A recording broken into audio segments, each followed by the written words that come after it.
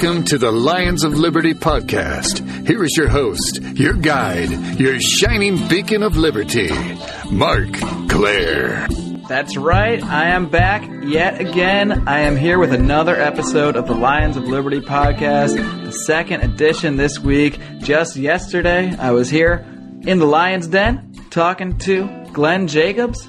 We had a great time. Check that out. Be sure to find that over at lionsofliberty.com. It's Lions of Liberty Podcast Episode 6. You can find all our old episodes at lionsofliberty.com/podcast, or you can download us on iTunes, find us on Stitcher Radio.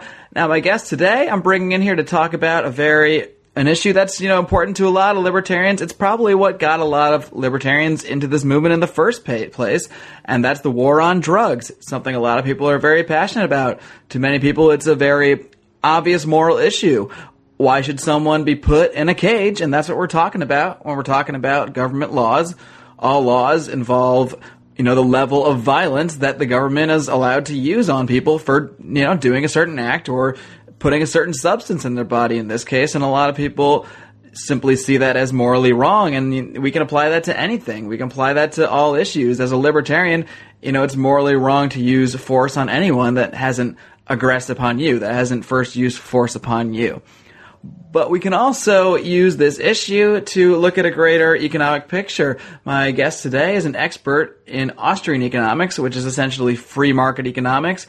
And if you want a primer on that, a great place to start is yesterday's podcast that I recorded with Glenn Jacobs. He has a really firm understanding on this issue. He's not a scholar per se, but he's really able to explain what Austrian economics is kind of in a man of the street kind of way. So I definitely recommend going back and listening to yesterday's show, episode 6 with Glenn Jacobs. But now I'm going to bring in my guest today. He is a senior fellow at the Ludwig von Mises Institute. He also serves as the book review editor of the Quarterly Journal of Austrian Economics. Dr. Mark Thornton, welcome to the Lions of Liberty podcast. Mark, it's great to be with you and great to be on the show. Now, before I get into the topic at hand, the economics of the drug war, I ask this question of all my guests. You've been involved in the libertarian movement for a long time. What first sparked that interest? What got you involved in this libertarian stuff? Well, when I started studying politics and government and history, there was no word for what I was. And I saw a Ned Clark TV commercial in 1980 during the 1980 campaign, and I looked up and I saw this thing and I said, that's what I am. So I finally had a home. I finally had a word for labeling who I was politically. And, and I'd always been interested in politics and the problems of government, and I became an economics major in college, and then I found both the Libertarian Party and Austrian economics in my junior and senior years in college. And, I wanted to study more of it, so I looked around for a free market economics department, and Auburn University was one of the best free market departments in the country at the time, offering graduate programs. And so I came here, and it was tough, but at the end of my first year, I was told that the Ludwig von Mises Institute was moving to Auburn and going to set up all these programs and, help fund your graduate school. And I was just, thrilled. I knew who Ludwig von Mises was, but I'd never heard of the group. And so I just got very lucky to go where I went and to be where I was. And, I eventually got involved in the Libertarian Party and Libertarian Party politics. I ran for office a few times. I was the first elected Libertarian in the state of Alabama, but don't hold that against me, please. And, so I've been involved with the Libertarian Party for a long time, and I've been involved with the Ludwig von Mises Institute in various capacities, for virtually their whole time of existence. And now I work here full-time as a senior fellow doing research and helping students and the general public figure out answers to economic questions. Now, what made you specifically begin to study the economic effects of drug prohibition and prohibition in general? What sparked your interest in that area? Well, my big interest in economics was in the Austrian business cycle theory. But when I came to Auburn, I quickly realized that while mainstream economists would put up with Austrians in the microeconomic level of economic analysis, they had no use for Austrian business cycle theory. And it was persona non grata, so I dropped that as a topic for my dissertation for research. And I had written a paper on the drug war, where I showed, in contrast to what my professor was saying in class, that the prohibition or the war on drugs would lead to a more potent product.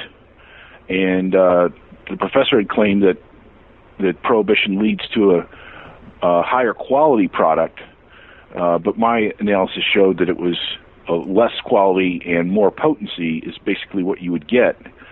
And, my father and my father's side of my family were all pharmacists, and my mother, her side of the family, were saloon keepers and liquor store owners. So I just figured that going into the economics of prohibition was kind of like going into the closest thing to going into the family business. Right, because you guys have been in the quote-unquote legal drug business for some time, so you've seen all of the effects of government regulation on that end already, and now, it kind of makes sense for you to look at, hey, what about all those other drugs that people are still using despite government regulations and despite government prohibition? Yeah, I'd seen the legal end of it and how that worked, and everything, seemed to be fine.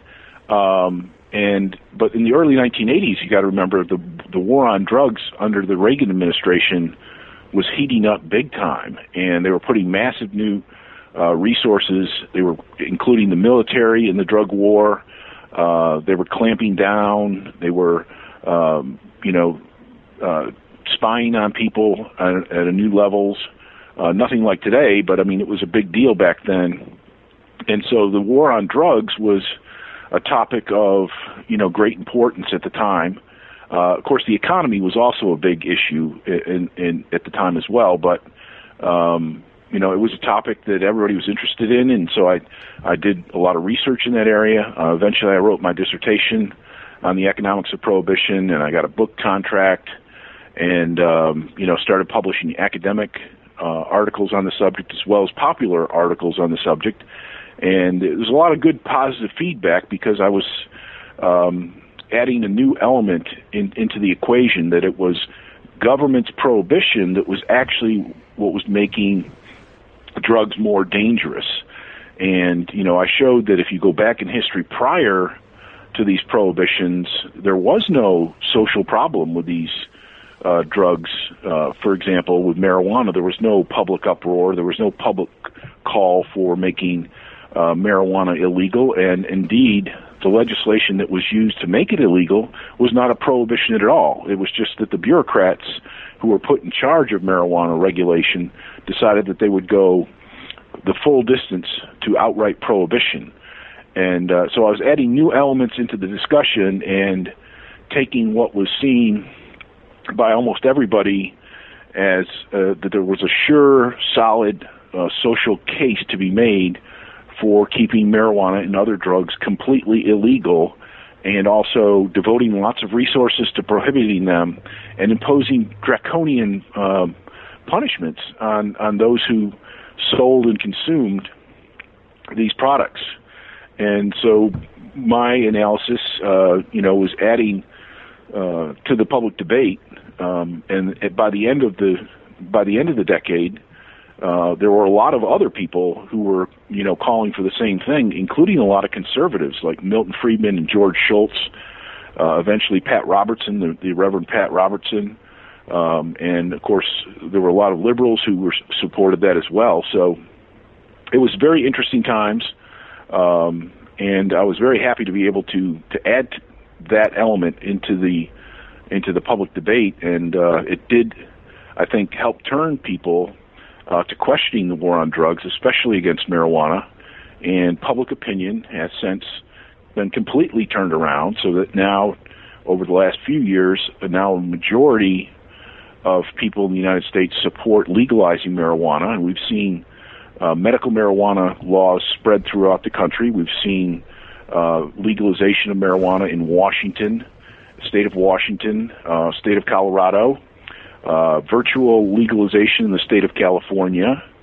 And I said, I wrote recently on Mises.org that, that Obama was going after the people of Colorado and Washington, just like he had been doing in California. And I said, in my article, I said that, this Colorado and Washington were nullifying the U.S. marijuana laws, and they were also nullifying the international treaties on drug prohibition. So that was a big step. And I said, if Obama goes in there and starts arresting people and bringing them to trial in the states of Colorado and Washington, that will turn to jury nullification to nullify those charges, and that'll send a tremendous signal to Washington, D.C., that they are not all powerful, that they can't just dictate every whim to the American people, and I think it would set a tremendous precedent. But fortunately, President Obama has so far backed down on his promise to take charge of the war against drugs in terms of marijuana in the state of Colorado and the state of Washington.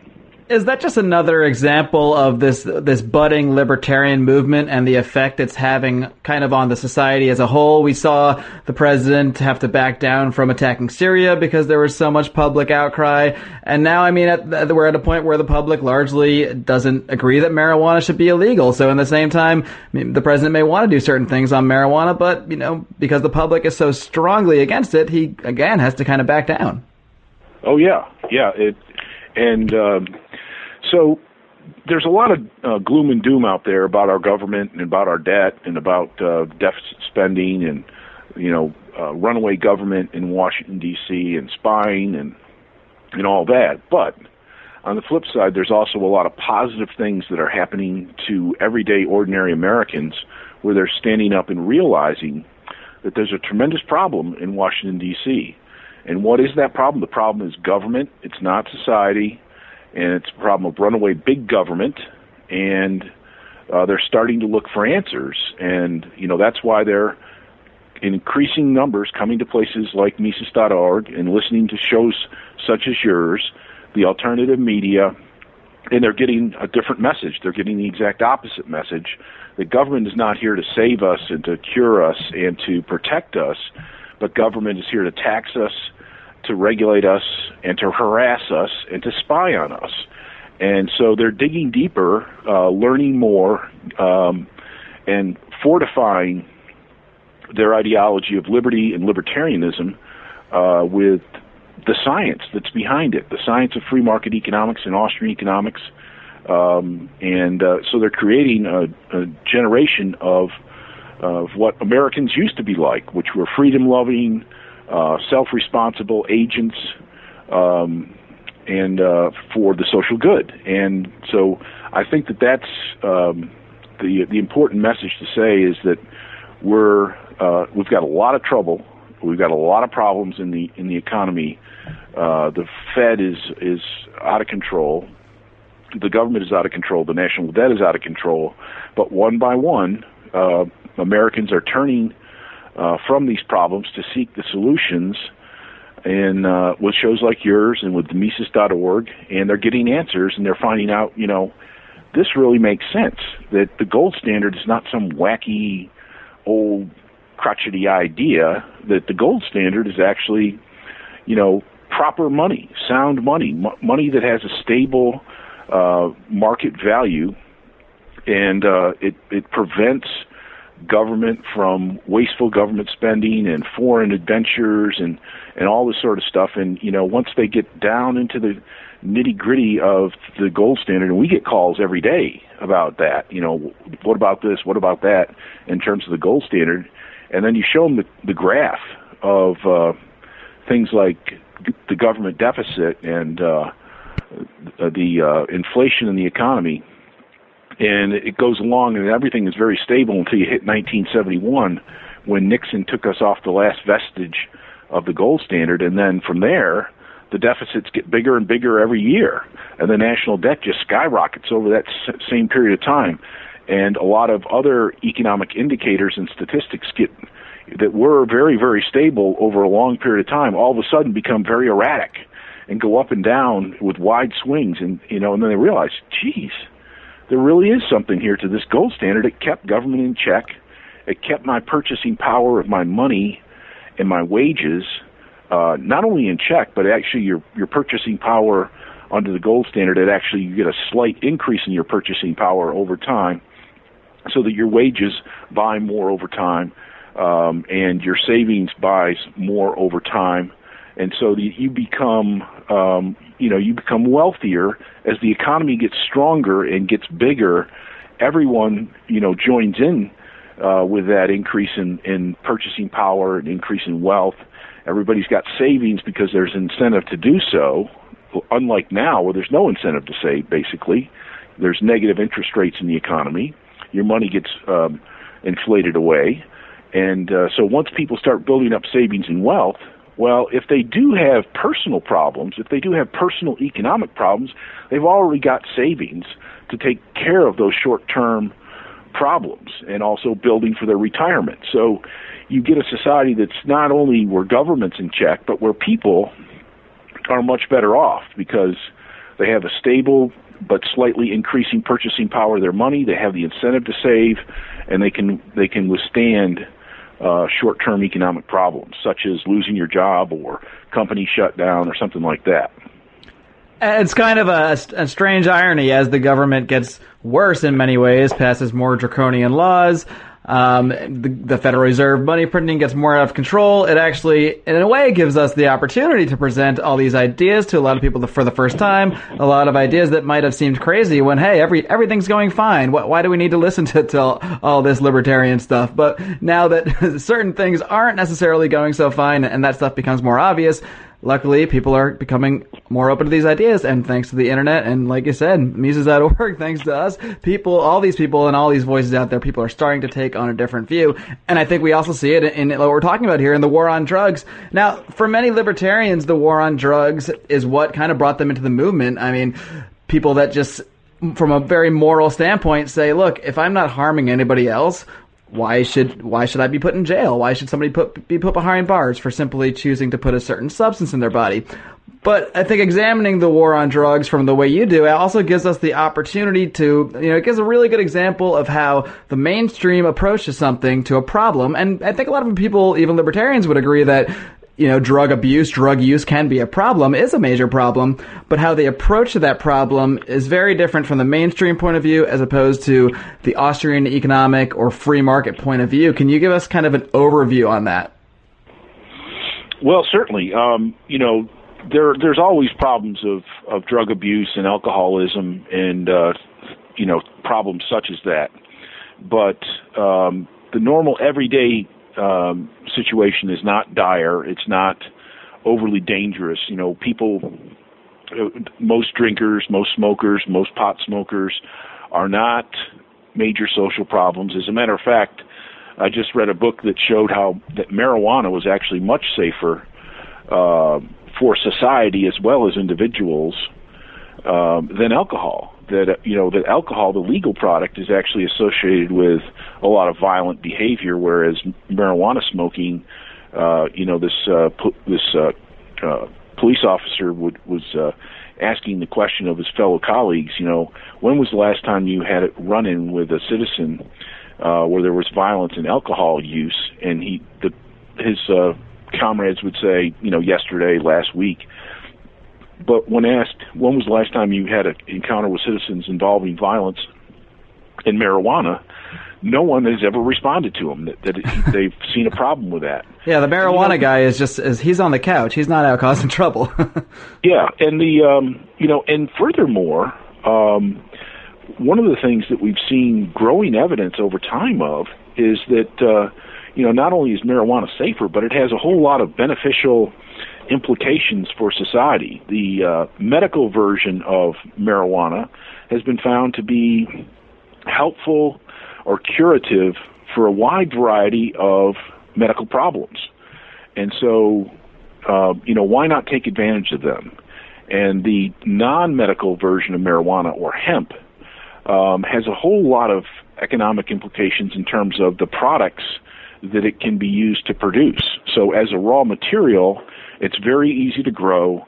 It doesn't involve a lot of chemicals and fertilizers and pesticides and things of that nature. And yet that raw material that comes from hemp can be used to produce hundreds of products.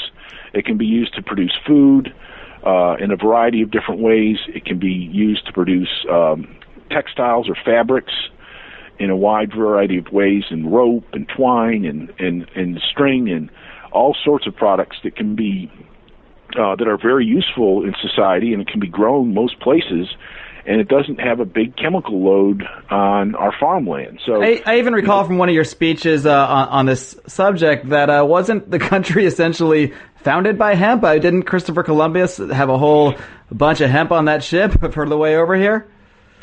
Yes, it's a funny story to tell that, it took Christopher Columbus used 60 tons of hemp or marijuana to discover the New World, and Thomas Jefferson wrote all the original drafts of the Declaration of Independence on hemp paper. George Washington was a big hemp farmer and used it for rope and twine and baling purposes and to produce clothing. So it's very much a part of the early American experience. Of course, there was a lot of, international trade and ships coming in, and so there was a big need for canvas for the sails, the ropes, and all that stuff, so that seafaring, hemp was very essential for seafaring. It was also very essential for making paint and things of that nature. So, for hundreds of years, hemp was a very, very important product. It was the first European material for making paper. So that Europeans before that had to use animal skins in order to write down things, or they had to import paper from other areas. But with hemp, they could make their own paper and produce their own books, and so that was very important. The use of paper, the ability to print things, was absolutely crucial for information, for sending information from point A to point B. Newspapers, financial documents. This was kind of like a knowledge revolution in the Middle Ages that carries over to the colonial period in the U.S., and hemp continued to be an important product in the U.S., and so much so that the government subsidized it at various points in time to try to get more local hemp production. So that gives you some idea of what was going on. And so they very often, states and localities and would provide subsidies for the growing of hemp because it was so important and so valuable. It was almost needed as part of the national defense, okay? The Navy was the key to national defense, and the Navy required all the sails and all the roping, and all that had to be replaced every couple of years, so that hemp is this incredibly important product, and it is so up until it was made illegal in 1937 with the Marijuana Tax Act. And of course, part of the rationale for prohibiting hemp, which has no THC, the medical ingredient in it, is probably generated from the chemical textile industry, which hemp was, the big leader in. Cotton and hemp were the big leaders. And but as oil became important in the economy, and it became important in the chemical industries and the artificial materials, a lot of people suspect that it was those interests which pushed through this very unusual piece of legislation in 1937 that there was no social problem associated with either marijuana or hemp. There was no outcry. There was no public support. It was passed in a very very unusual, under the cover sort of way, and so I think there is a darker tale to be told about this whole marijuana prohibition. I want to get into a few common objections that we often hear when advocating for the legalization of drugs. One of them is that there's just going to be people using heroin everywhere, and it's just going to be crazy. But it makes me kind of think of one of the points you bring up. It's the question of rules versus laws. Now, over at our house, my girlfriend and I, we don't allow smoking in the house. When our guests come over, if they want to smoke a cigarette, they have to go outside. And they're my friends, the people I invite over, they abide by those rules. It takes no law to enforce that. No one's forcing the cigarettes on me. So it all works out fine. So can you go a little more into how in a private society, drug use in many ways would in fact be regulated? It would just be done more through rules, either in private establishments or the workplace, as opposed to laws, as opposed to throwing people in jail for merely possessing something. Well, as you suggest, Mark, private prohibitions work extremely well, and so in a sense, if you take away the government prohibition and you allow marijuana to be legal, you actually have more regulation of it, but it's regulation in a more general sense. In the old sense that trade was well regulated by market. So, if you go into a store and it says, no shoes, no shirt, no service, they pretty much mean that. If you try to go in there, they've got a contract with an insurance company that says that they're not going to allow anybody without shoes into their store. And so they enforce that. You couldn't just walk into any institution or any department store or any church and start smoking marijuana any more than you could smoking cigarettes. And so there would be this market regulation where you would only actually have a license to the license in a general sense to smoke marijuana on your own property, and you'd have to be given permission to do it anywhere else. And so, you couldn't just smoke marijuana at work. Lou Rockwell doesn't allow me to smoke cigarettes. He's sure as heck not going to allow me to smoke marijuana in the Mises Institute. It's just what a curmudgeon. I mean, come on, loosen up, Lou. And so, and then the workplace. And so, employers have the right to say, you can't smoke pot, you can't show up drunk, there's all sorts of things that you can't do. And marijuana would be thrown into that mixture. And then, the marketplace itself also has ways of restricting bad behavior. It's well known through scientific studies that people who are drug addicts or alcoholics don't do well in the marketplace in terms of labor. They get fewer raises, fewer better jobs in the economy. They get fewer promotions within their firms, and so they don't do as well economically, and sometimes get fired as a result of it. So there's market regulation everywhere in the economy. But it's hard to, show people every last detail as to how that regulation goes into effect. But with respect to more dangerous drugs like heroin and cocaine, if we legalize them, well, would those actually be sold commercially?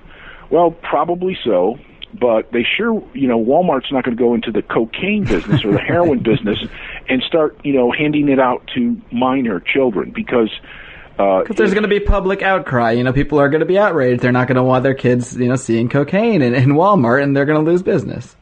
Yeah, or even if they did that, they certainly wouldn't give it to kids because think of the liability. Right. The liability for an overdose would be significant, and if it was a child, where you're not allowed to make legally binding contracts with, the legal liability would just be enormous and would swamp the situation and absolutely prevent, the marketplace from just willy-nilly letting these things out. Corporations have to protect their image. They have to protect their corporate capital value.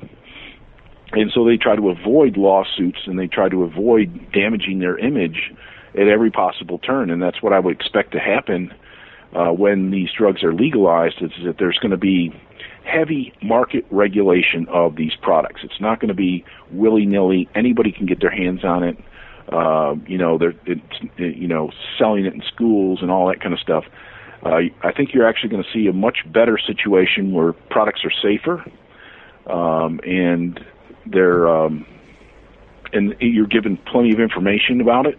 You know, in today's marketplace, where illegal drugs and even legal drugs like OxyContin and things like that, there's no information about them, and so a lot of people are dying from legal and illegal drugs because the lack of information about them to illegal users is quite limited, and as a result, they make simple, stupid mistakes, and it causes people to have overdoses or to die from these products. And so I think the marketplace is going to clean that up and make it a much safer environment for everyone.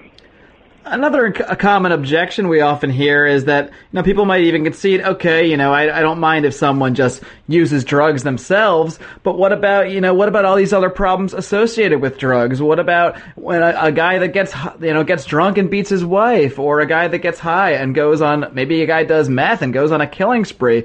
This is a distinction you make between associations and causations, and there's a very big difference there, and it's something that people often kind of get confused on. Could you clarify that a little bit? Yeah, well, bad people do bad things, and very often those bad people are also using bad drugs, and so but the issues have to remain separated. It's not usually you can say cut and dry that the drugs are actually the drugs are not causing these problems. The people are causing these problems. They may exacerbate a problem. If a violent, crazy person gets drunk or uses meth or something, maybe they will, still be a violent, crazy person with a little more, gusto to them or what have you. Well, but you think of it, the big problem we have nowadays is doctors prescribing psychoactive drugs to people for which they were never tested on. I mean, the ages of people that they were never tested on, and so the government is granting licenses, and where doctors are giving drugs to people who probably shouldn't be having them, and those are the ones that are guilty of all these multiple murders. And so that's one of the things, as just a person, as a citizen, I'm very concerned about, that they're writing all these millions and millions of prescriptions for psychoactive drugs rather than trying to actually deal specifically with the personal problems that are involved. That's a big problem. Marijuana is not the big problem. Things like synthetic opiates and things like meth, those never existed in the marketplace. Those were brought into the black marketplace because of how difficult it was to get other products that were safer and more natural and things of this nature. It was only government's prohibitions and the enforcement and the penalties that have caused people to make meth at the local level, or to invent synthetic opiates that temporarily avoid the prohibition because they're technically not yet entered into the legal database of illegal drugs. So it's the government prohibition that's driving this front edge of more dangerous and more potent products. And if you wipe the prohibition away, you will eliminate the incentive to create those kind of things and eliminate the wrong-headed incentives that naturally occur in black markets. Dr. Thornton, I know you're a busy guy, but have you ever seen the show Breaking Bad? I'm curious. I waited until it was over, and I've started watching it. I've watched 3 episodes now, and it's everything that people said it was. And I got endorsements from a wide variety of people, and so I started watching it after it was over with, so I could run through the whole however many seasons there are. And I just saw this endorsement that by Anthony Hopkins, who I consider one of the greatest, most profound actors of our generation, and he thought he did the same thing. He waited until the final season to start watching it, and then he just sat down and watched the entire thing for over a 3-week period. And he wrote the lead actor and said that he was more impressed with his work on this series than anything he had ever seen in his life. So, it's great, and it's obviously the whole premise of the show is based on prohibition, and I think the literature, the fictional literature that is spinning off of these prohibitions, I think is significant because it's obviously something the American people are interested in, and they think that it's important, and that they can relate to the material that they're seeing, whether it's Breaking Bad or whether it's The Great Gatsby and things of that nature. Yeah, and not only is Breaking Bad a great show, and it's great that these kind of issues are being brought into pop culture more, but one of the biggest things that I think that specific show demonstrates about drug prohibition is how the black market it kind of removes the normal private property right relationships that people have, and that those private property rights get replaced by violence, because without, when you're operating outside of the market, when you have to operate in the black market, you don't have those normal kind of relationships between people, and it's replaced by this violence. And we certainly see a lot of that in the show. Can you explain that a little bit more to people, how violence kind of takes the place of, property rights? Yeah, I mean, when something is prohibited, you can't go to the government and say, this person's doing me wrong, or this person's, cheating the customer, or whatever it happens to be. And so because private property rights don't exist in illegal marketplaces, then violence basically fills that void. So in the marketplace, defending your sales territory is doing a good job with your customers, keeping your prices low, keeping your products of high quality. In the black market, defending your turf is getting a machine gun out and going to the next dealer over who's supposedly on your territory and trying to mow them down with a machine gun. And of course, innocent people being killed in the process, and that's what we see in American streets today. And that goes back to how people associate all this violence with the drug use. But again, it's not the drug use that causes this violence. It goes back to that prohibition. That prohibition pushes everyone from a normal, say a court system to resolve disputes, and pushes them with the only, method left, is pure violence. I mean, you don't see the CEOs of Rite Aid and Walmart putting hits on each other to defend their market. That's right. And although if you look at The Great Gatsby, there's actually a little bit of that back then. Because Walgreens could sell legal alcohol. It was kind of like a legal.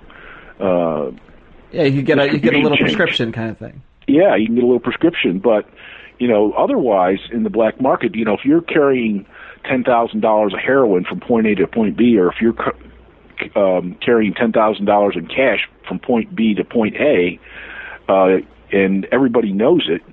You're going to want to carry a gun to defend yourself against other drug dealers and against people who are going to try to steal your drugs, people who are going to try to steal your cash.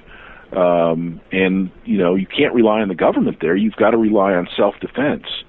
And as a consequence, the whole business is very militarized, and they're defending themselves against other dealers. They're defending themselves against burglary, robbery. They're defending themselves against the government law enforcement as well. So it becomes an ever escalating system of violence. And, if you look at the Mexican border, where a lot of the drugs from South America enter into the United States, and so it's kind of like a distribution network that exists along the U.S.-Mexican border. Well, the whole area has become militarized and very violent, and thousands of innocent people have been killed, and the drug dealers have, wiped out entire police departments. They've threatened and killed local government officials, and they've bribed the rest of them. And the consequence is a completely breakdown in society there. And Hillary Clinton, when she was Secretary of State, was asked, isn't the only solution to this problem that we legalize drugs so that the violence goes away? And her response to this was kind of funny. She said, no, there's too much money in it. And, that she was sort of innocently speaking the truth there. Yeah, it really does. But if you go down and look up the Mexican border on Google, and you'll see all the tremendous amount of violence that is associated with that entry point from all of the South American supply markets into the United States. A lot of it comes through that border, and so you get to see close up what the war on drugs has actually done to not just our society, but the supply side of the drug market, which is violence, murder, death, corruption, intimidation, breakdown of government, breakdown of society, people fleeing for their lives, basically, en masse. Another great show, another favorite of mine that I know a lot of my listeners out there are fans of as well, is the show The Wire. And, one thing that you really take from that show is that almost all of the actual drug dealers, the people actually handing the drugs off, are kids, are 10, 12, 14-year-old kids. Can you explain just how the drug laws push youth into the drug field and into this violent arena? Oh yeah, I mean that's a really sad implication of the war on drugs, is that the penalties for adults are very severe, but the penalties for dealing drugs for those who are 17 and below are much less. And these youngsters, they probably don't even know that, but the oldsters certainly do know that, and so they rely on young people, young boys, to make these small transactions so that the real dealer is not in harm's way, in the sense that they're going to get arrested by the cops. Now, the penalties for children are much less, but they still end up going to jail in many cases. And in the United States, we send more of our children into prisons, in jails, than any other country on earth. As a matter of fact, we send 5 times more of our children as a percentage than the next highest incarceration rate in other countries. So we have this huge juvenile prison population, and they don't stay in there for long necessarily, so that the amount of juveniles that go to prisons is outrageously high. And what we found statistically is that this incarceration results in a greatly diminished high school graduation rate, and it also results in a great increase in future incarceration. So these kids who go to jail don't end up graduating from high school on a much higher amount, and most of them end up resorting to crime later in their lives, and they end up back in prison. So it's definitely not the way to go. But the prohibition laws is what is encouraging much of that. Yeah, it's sad. I mean, you don't see many kids that get arrested and wind up in juvie a couple times. Most of those guys don't go on to become the leading CEOs or anything like that in the world. They usually end up on that stuck in this glut where they end up in jail, and that ends up becoming all they know is this criminal life that is only a criminal life because the government made it so. Dr. Thornton, I really appreciate you joining me here today. Where can people out there find your work on this subject, and also just your work in general? Find you on social media and everything else you're doing. Yeah, Mises.org, MISES.org is the world's largest and most trafficked economic web pages in the world, and it brings you the world of the Austrian school. It just edges out lionsofliberty.com, I believe. It's a tight race. Well, you guys are up there, and we're trying. I know you are, and I can tell that. And but we also have a Facebook page, and we're on social media. You can follow at Mises, MISES. And I'm on Twitter at Dr. Mark Thornton.